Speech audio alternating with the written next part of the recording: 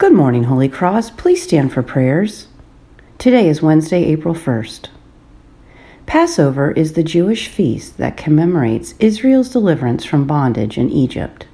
In Jesus' time, thousands of people came to Jerusalem to celebrate the feast with their families.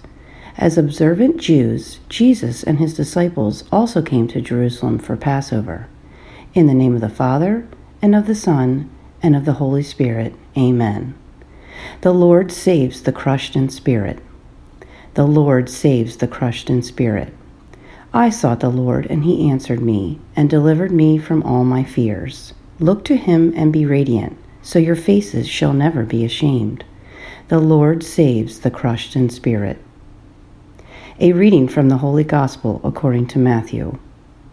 On the first day of unleavened bread, the disciples did as Jesus had directed them, and they prepared the Passover meal.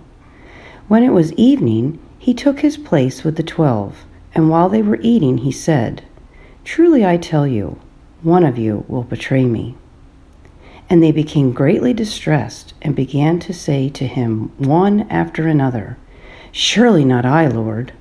He answered, "The one who has dipped his hand into the bowl with me will betray me. The Son of Man goes as it is written of him.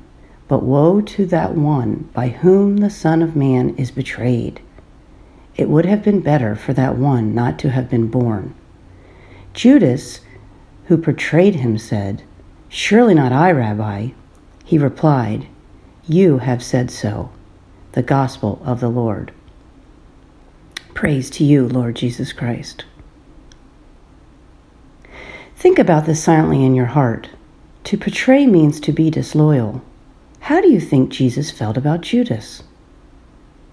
Let us pray to God for our needs and the needs of others, our family, neighborhood, and the world. For each need we say, "Lord, hear our prayer." And for today's intentions, for the residents and staff of Little Sisters of the Poor, for the cadets that remain at the United States Air Force Academy isolated to their rooms while trying to stay healthy and graduate on time to head to their first assignments to serve our country, for the family and friends of the 2 cadets that passed away at the United States Air Force Academy, for the families that are unable to mourn the loss of loved ones with a proper funeral and burial during this time, and for us to be reminded of the many blessings that we have during this time. Lord, hear our prayer. Let us pray. Our Father, who art in heaven, hallowed be thy name. Thy kingdom come, thy will be done, on earth as it is in heaven.